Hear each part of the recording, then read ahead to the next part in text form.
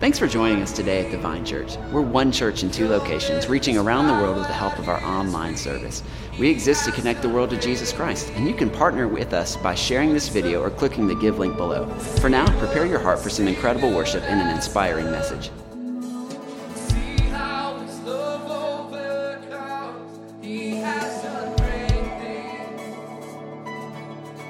He has done great things, yeah. Oh, hero of heaven, you conquered the grave. You free every captive and break every chain, oh God. You have done great things. We dance in your freedom, awaken the light. Oh, Jesus, our Savior, your name lifted high, oh God. You have done great things.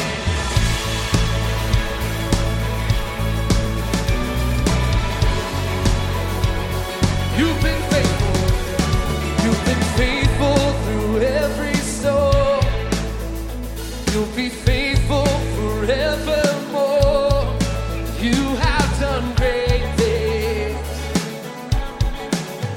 And I know you will do it again.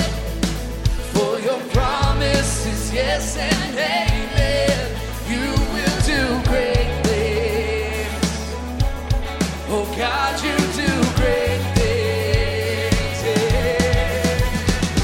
Oh, hero of heaven, you conquered the grave. You free every captive and break every chain. Oh God, you have done great things. We dance in your freedom, awaken the light. Oh Jesus, our Savior, your name lifted high. Oh God, you have done great things.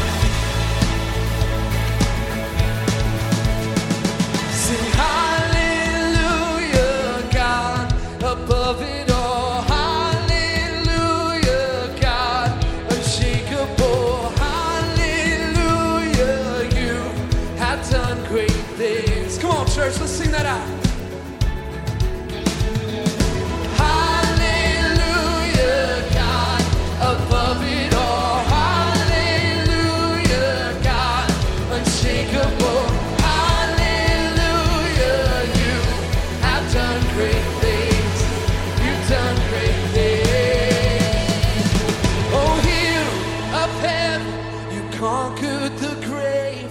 You free every captive and break every chain. Oh God, you have done great things. We dance in your freedom, awaken the light. Oh Jesus, I sing your name lifted high. Oh God, you have done great things. You have done great things. Oh God, you do great things.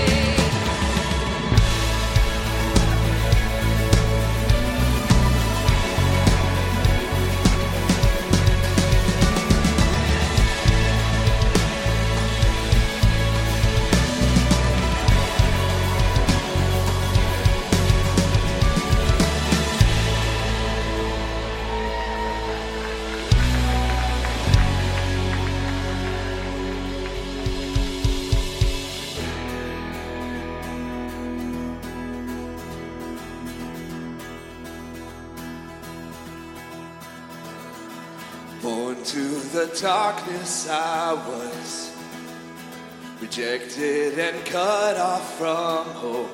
I couldn't see his love for me. They said he's not who he seems. Don't get your hopes up for healing. But lies fell away when I saw his face. My heart burst with light. I saw delight in his eyes when he looked at me. My whole world's on fire, alive in the presence that burns inside of me. Now I know whose I am. Forever I'll stand on your truth.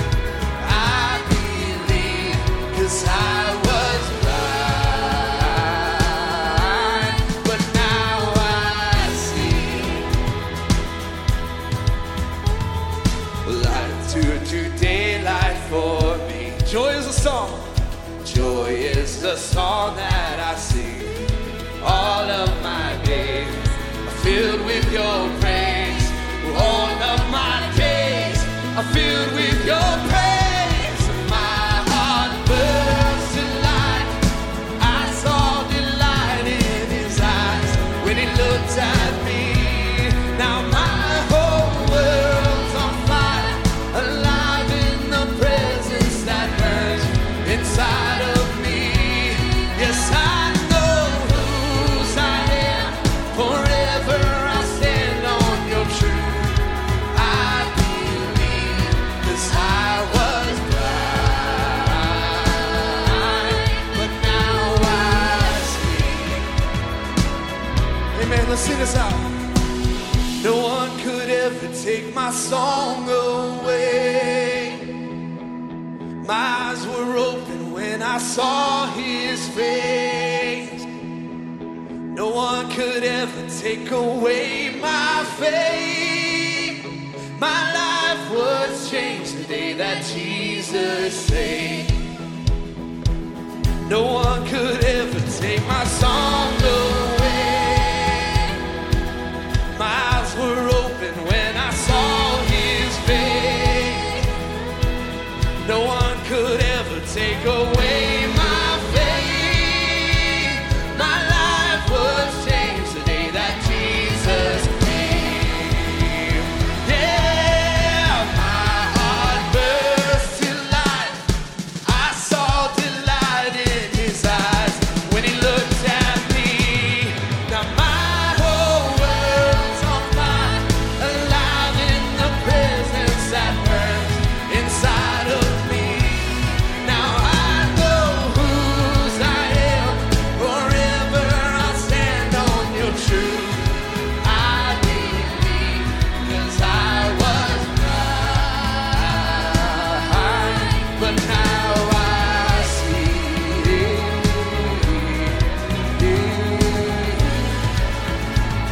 Was blind, but now I see.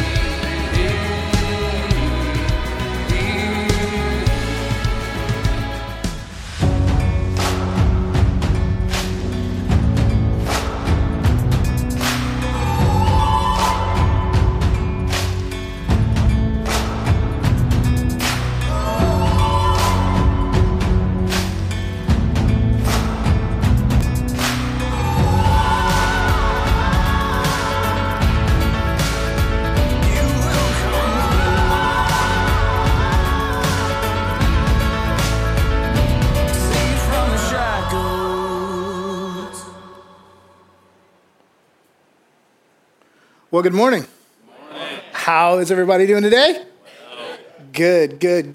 I'm excited to be here this morning as we're in week 2 of our series, Breathing Room. For those that I haven't had the opportunity to meet yet, my name is Gus Bishop, and I get the privilege of being one of the pastors here. And in this series of Breathing Room, we've been looking at what it looks like to find breathing room in our finances.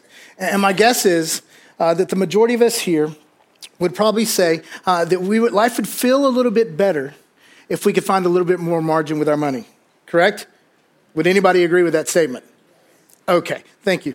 Yeah, somebody's like, yes, somebody's like, I don't know if I should say that or not. But it's okay to say that, because here's the reality. Most Americans don't have margin with their money. And when we don't have margin with our money, those simple things that could be just simple little speed bumps in the road of life actually become huge roadblocks in life, okay? And that's why last week, we talked about developing a strategy for our money, which we called a... Thank you. I was like, oh man, y'all let me hang there for a little bit. Here's the deal. Some of y'all are like, budget, right? I get it. Some of us like budgets. Some of us don't like budgets, right? Here's what I gather though. The main reason there's two types of people in this world when it comes to our money. And we've got the savers and the spenders. Right? And so I want us to take an honest poll this morning, not who you want to be or not who you think your neighbor wants you to be, but like who you are right now. And I love it because I see y'all looking at each other if y'all are here together as a couple. This is going to be so much fun. All right, so if you would say that you like to save money because you never know when you're going to need it, raise your hand. Okay, now if you would say that you're okay with spending money because you know that you're not going to get to take it with you when you go, raise your hand. We got the double hand going up there this morning. Wow, I saw somebody just grab their wife's hand and throw it up.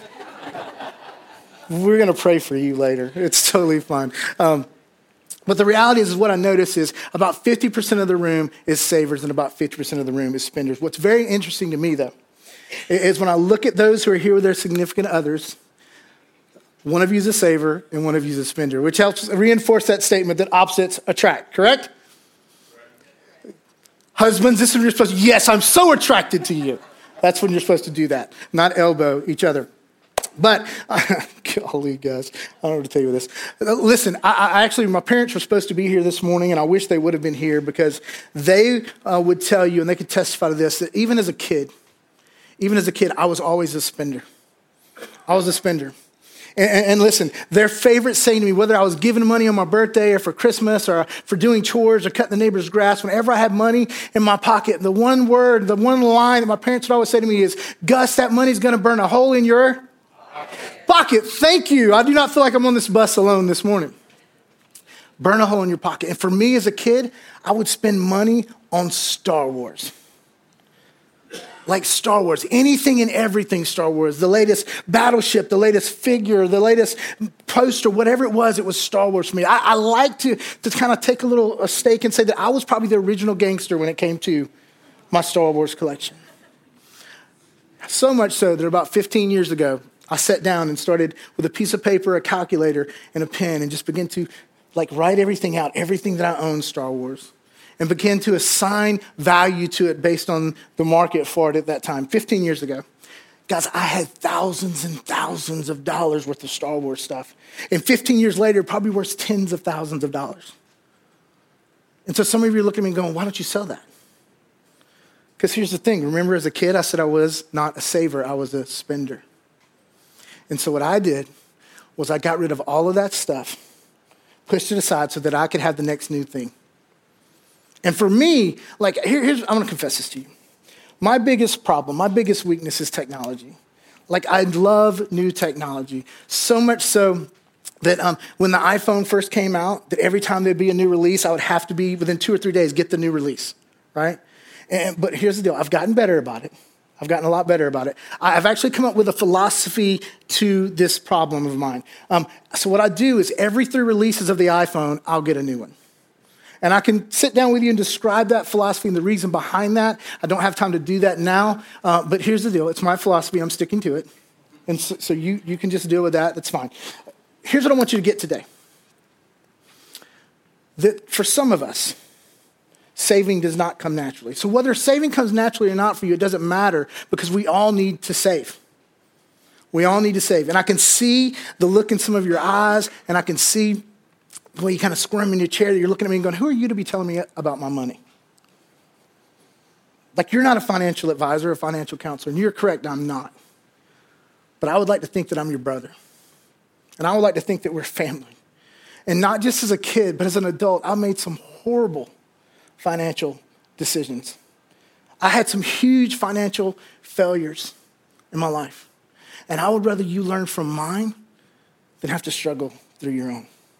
So you can sit there and you can listen or not. That's totally fine. But here's what I do promise you. We're going to be going all over the Bible today. We are diving deep into the Bible. There's going to be scriptures floating back and forth on that screen all day today. Because the Bible has a lot to say when it comes to saving. For example, Proverbs chapter 6, verses 6 through 8 says, go to the ant, O sluggard. To me, that's just a funny word. I want to pause there for a second. Sluggard. Say sluggard. Does it just not feel weird when you say it? So it says, go to the ant, O sluggard, which is a lazy person, basically. Consider her ways and be wise. Without having any chief, officer, or ruler, she prepares her bread in summer and gathers her food in harvest. Now, I want you to remember that the book of Proverbs is written by this guy named Solomon, who in his day was considered to be the wealthiest and wisest person that walked planet Earth. So what he's saying here is that ants don't need anyone to tell them to save. An ant doesn't need anyone to tell them to save. They don't have a chief, an officer, a husband, a wife, a ruler, a pastor, a financial advisor to tell them to save. They need to save for their future. So here's what you can bet. If you go out and enjoy the beautiful weather today and you go walking and you eat your little protein bar and some crumbs fall on the ground, there's going to be an ant that comes alongside of that, grabs that and takes it back and stores it for when they'll need it. And if you can't relate to an ant, Proverbs 21:20 says this: previous treasure in oil are in a wise man's dwelling, but a foolish man devours it. And what Solomon is saying here is that the wise men don't consume everything that they have. They actually save some of their possessions. But on the other hand, fools don't bother with saving. They devour it all. So in case you're wondering how that scripture can relate to us in today's culture, I want to propose to you this morning that this verse is describing a person who lives paycheck to paycheck. Essentially, he's talking about a person who spends everything that they make, who eats everything that they have in their house so they have nothing left for later. And I want to be clear this morning, like, I'm not trying to beat anyone up, right? I'm not trying to beat anyone up. I want you to learn from my mistakes. But the reality is over half of Americans are living paycheck to paycheck. And there's definitely some real life circumstances that can play into that. There's accidents, there's illnesses, right? There's those things where your company that you work for is downsizing. Those are real life circumstances that can play into living paycheck to paycheck. But unfortunately, it's not always those circumstances. A lot of times, it's the choices that we make. And so the good news, outside of Jesus being Lord and Savior of our lives, the good news about savings today is that savings is a choice as well. As a matter of fact, this morning, I want to encourage you to consistently save for three things. The first thing is emergencies. Emergencies. And emergencies are those things you just don't see coming. Anybody had an emergency before? Wow, no one, really? Seriously? No one's had an emergency before? Okay, anyway, the emergencies are those things that you just don't see coming, right? And so let's be clear. For me personally, the newest iPhone release is not an emergency. Although it will be really sweet because that iPhone 11 has that nice camera, but I'm still rocking the 8 Plus. Remember I told you I have my 3-year plan, my 3-release plan. Your team making the championship and you rushing out to go buy a seat for that championship is not an emergency. This one's hard for me. Christmas is not an emergency. How many of us know that every December, Christmas is going to roll around? So it's not an emergency. It's not like we're like, oh, Christmas is here. Where did that come from? Or maybe like this past Friday, when we went out and spent that extra money on our honeys and our sweeties and our significant others. Like February 14th comes around every year, right? It's not an emergency. Emergencies are those things like the water line breaking at your house or the transmission going out in your car all of a sudden, right? Or when you go to the doctor for your regular checkup, like your regular checkup for your chronic illness, they inform you have to have an extra $2,000 worth of lab work done. That last one may be personal for me. But I get and I understand emergencies, okay? The second thing that we need to be consistently saving for are the things that you want. The things that you want. Listen, if you want that new couch, save up for it. Save up for it and buy it. If you want that new 8K TV with surround sound, save up for it and buy it. If you want that new mattress that kind of adjusts itself to the temperature of your body and the contours of your body, that's awesome. Save up for it and buy it. Because what you don't want, again, I'm speaking from experience, what you don't want is the beginning of every month to have a monthly mortgage payment and a monthly mattress payment. Been there, done that. I'm not saying, and I'm not opposed to going and getting things that you want, but delay the instant gratification long enough so that you can save up for it and pay for it. Buy it in cash so that you don't become a slave to somebody else's money.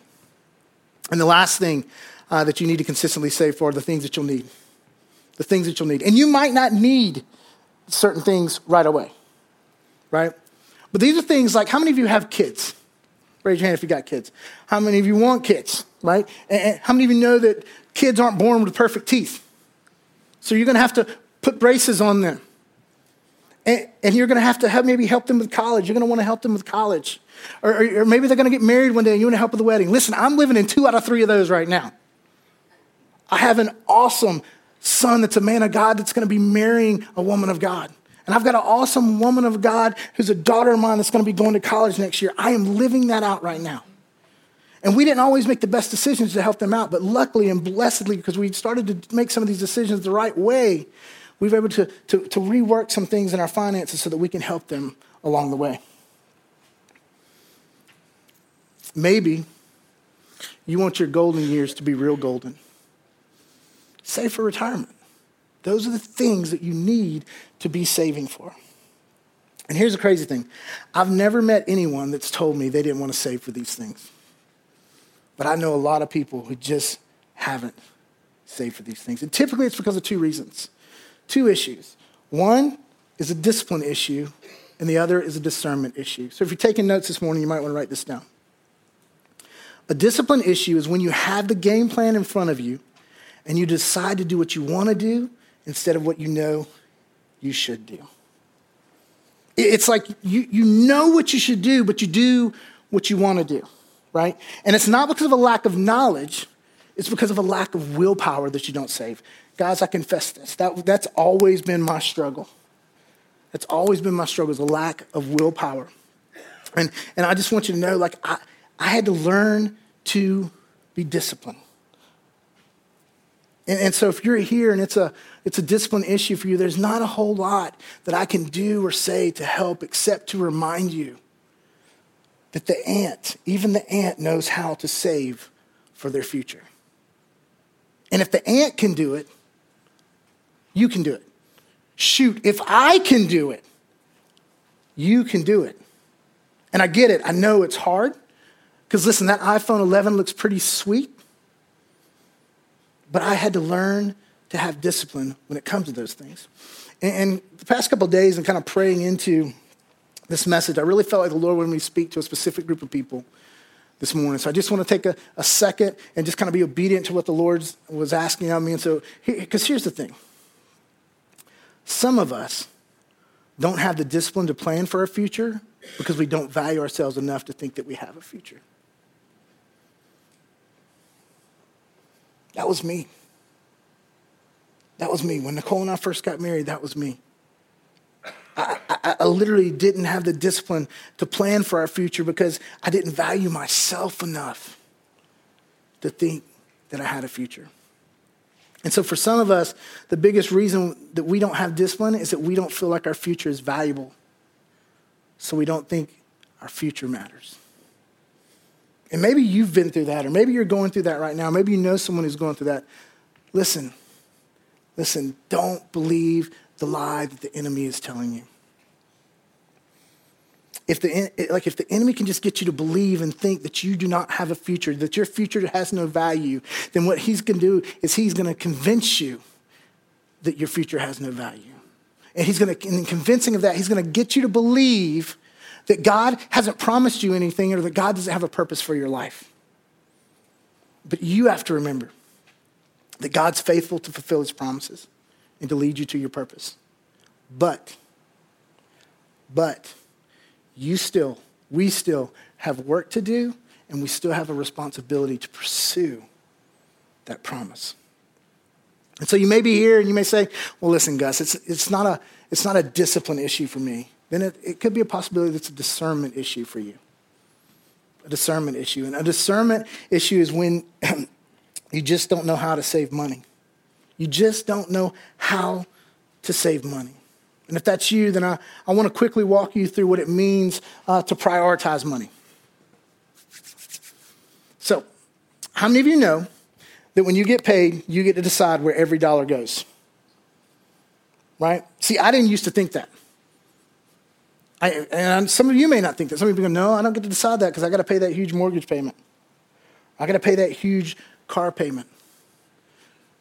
This is going to sting. And it stung for me when I came to the realization of this. I decided and chose to have that huge mortgage payment. And I decided and chose to have the huge car payment, that huge truck payment. So we decide where our money goes, right?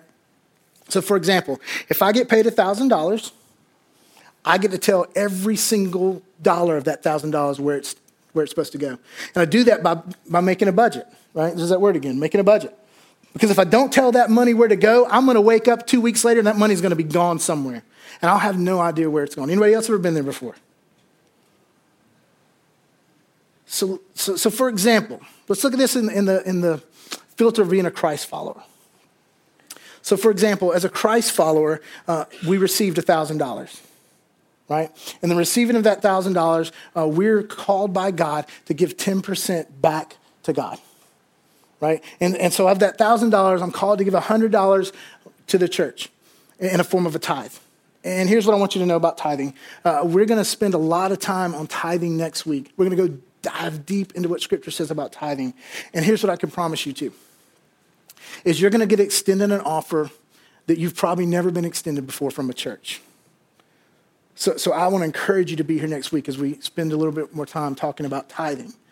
But so after I take that $1,000, I give 100% back to the church, I have $900 left over for living expenses, right? Is my math right on that? Okay, good. All right, so my math's right on that. $900 left for living expenses. And those things are things like mortgage, utilities, food, those type of things.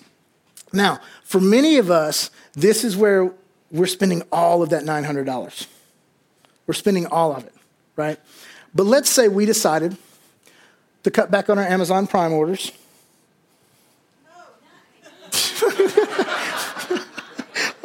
I don't know what just happened. I feel like I'm about to get stoned right now. I don't know what's going on. But here's the thing. Like maybe we should cut back on our Amazon Prime orders or cut back on eating out so much or cut back on those DoorDash deliveries.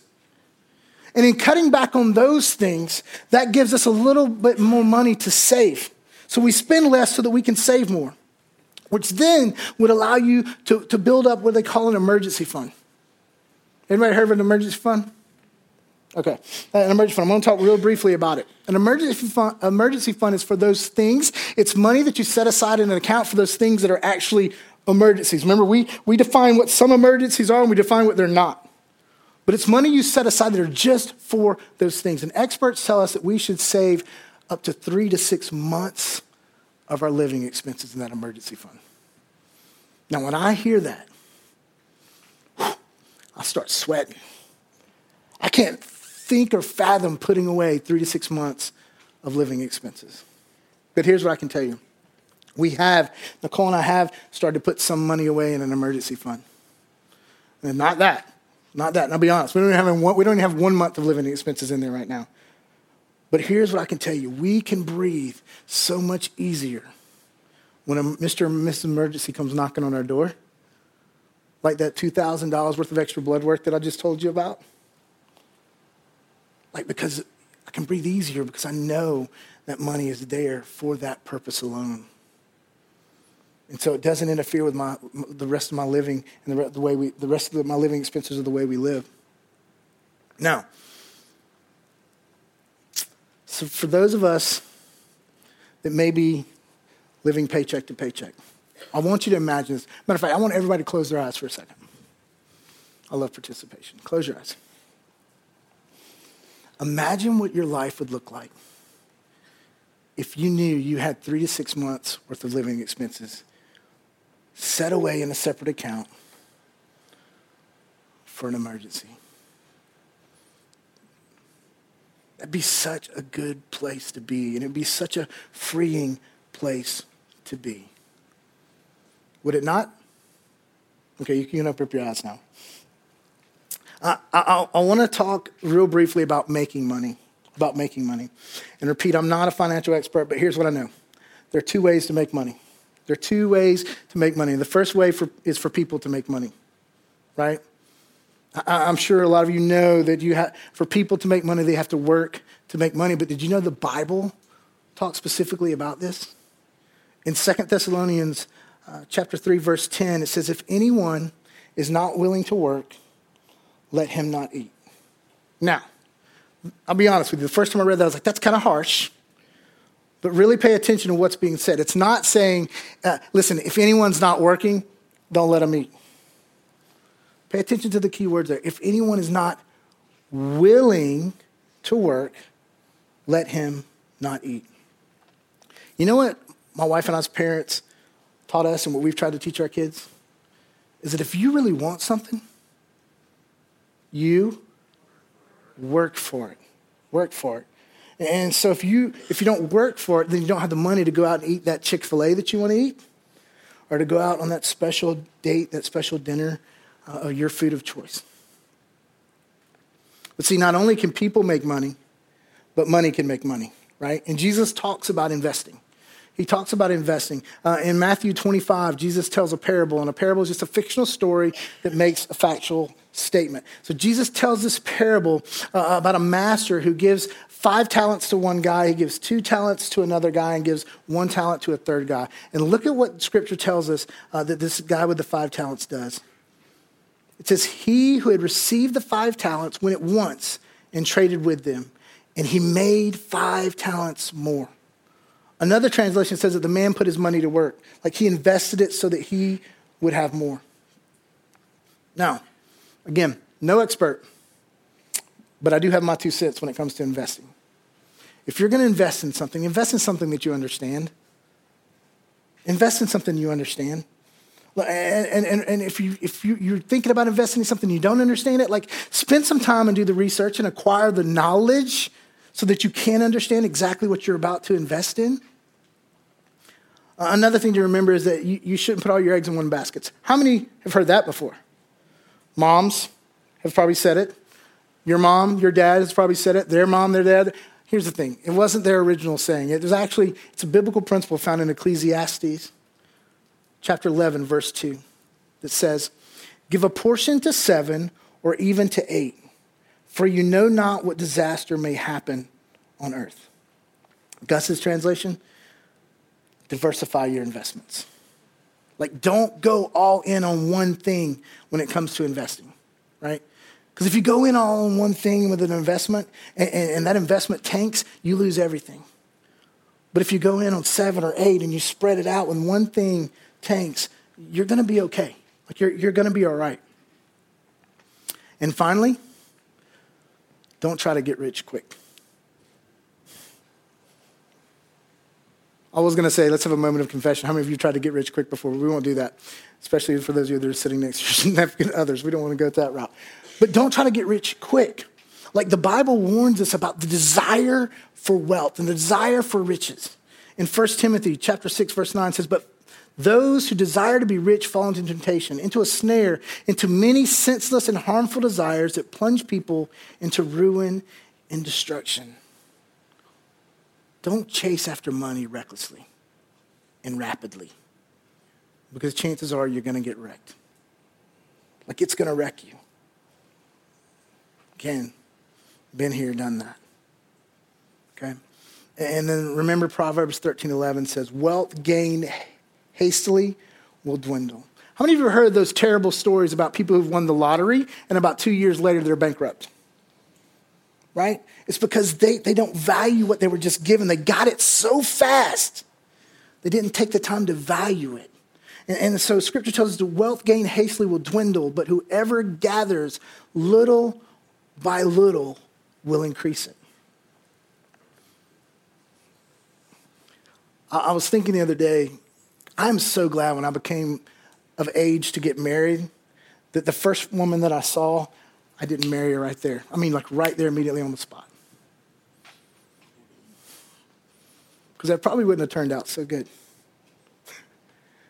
However, by dating my wife, getting to know her little by little, that relationship has been increased because it's gained value when you invest little by little. Now, I know it's not exciting or thrilling, right, to invest little by little over time, but it's how you can save and gain wealth. And the reason, listen to me, the purpose to gain wealth is not to keep wealth for yourself. The purpose to have wealth is so that you can draw closer to God and help other people draw closer to God. And in a world where we want everything right here, right now, I just want to encourage you to be patient and wise when it comes to investing, when it comes to your money. Because, listen, when you're wise and you're patient, it can lead you to a place of financial freedom and financial peace. And that's exactly the story of a family here in our church. And to hear their story, let's check out this video. My name is Josh Rowan. I'm Carrie Ann Rowan. We've been married for almost 16 years, and when we first got married, we were very young and not making a ton of money. And so we knew right away that we wanted to be able to have me stay home with children. So when I started working, we immediately started living off of only one salary. And so we were very frugal, did lots of deals and coupons and everything you could do to save money. After we had our first baby, we realized that finances were going to be something that we're gonna have to be paying attention to very intently. When we got around to purchasing a house, we could have qualified for much more than what we purchased at. We bought a house probably half the size or half the cost of what some of our friends were purchasing. And I think Kieran was very wise in pushing for that, knowing that she was going to stop working because of our first child. And so we've maintained a low mortgage throughout even the tough years. And that makes a good point. I did the finances for the first 15 years of our marriage, and it was just recently that I handed over all of it to Josh. We still talk all the time about our finances. We consult with one another about where we're at and how we're doing and what needs to be done. Another facet to our journey is just sharing the load when one person is maybe feeling overwhelmed or that there's just too much going on. The other person can kind of come in and relieve that. She's her own person and I'm my own person, so I have a tendency towards saving or investing for later in life, and I think she is much like that, but she probably has a tendency more towards we need to make sure that we are living life now as well. So we got to bring that together and talk about it and how does it look for us. We started coming to the Vine about 4 years after we were married. We had not ever tithed at that point. Even though we'd been in church for all that time, we'd never tithed. And we were challenged coming to the Vine to start tithing. And that process was kind of hard because at that point we were already living to the penny, basically almost going in the red every month. So how do you tithe when you're already just barely not making it? At the time, we were challenged to just start giving 1% at a time. Next month, we did 2% and so forth. And when we got to 8%, we actually felt led to give extra to somebody else. And so we donated an extra $100 that month, and that actually bumped us up to 11% for the month, and felt kind of scared about that because I thought this is definitely going to put us in the red. The cool thing about that was when we gave that money, and then within the next couple days we opened the mailbox. We had overpaid our mortgage for that year, and so the bank sent us back money, and it was more than we had even tithed that month. That was confirmation to us that the Lord would provide. So that has led us to tithing for the last over 10 years, 11 years basically is about how long that's been. And we've been faithful with that ever since. And I can say to you that the Lord has provided for that entire time and blessed us along the way, because we started with 2 children when we started coming here, and now we have 4 and still both teachers.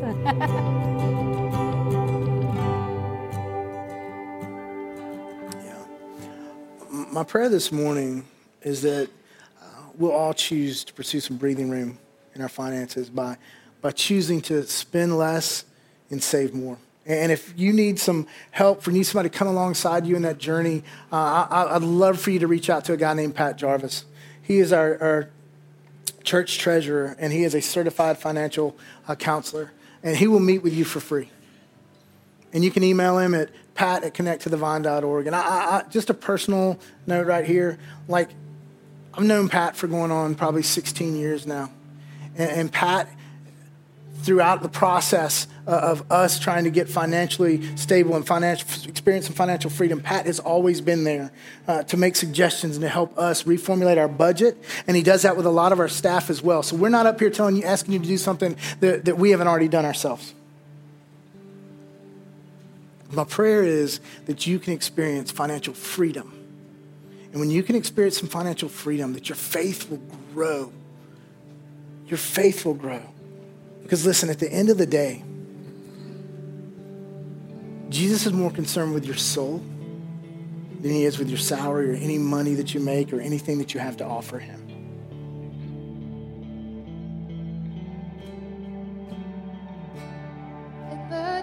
darkness, we were waiting without hope, without light, till from heaven you came running. There was mercy in your eyes to fulfill the law and prophets. To a virgin came the word from a throne of endless glory to a cradle in the dirt.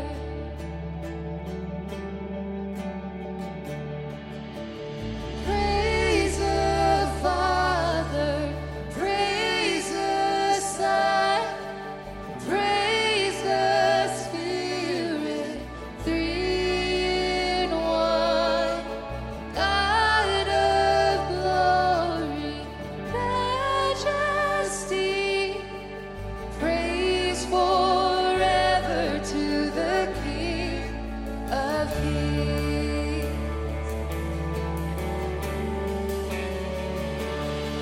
To reveal the kingdom coming and to reconcile the lost, to redeem the whole creation.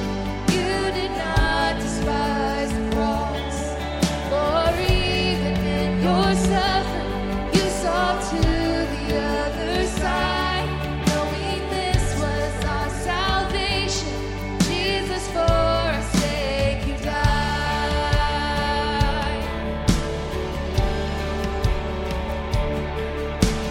Praise the Father, praise the Son, praise the Spirit, three in one, God of glory, majesty, praise forever to the King of Kings. And from dawn that you rose, all of heaven held its breath, till the stone was moved for good, for the Lamb had conquered death.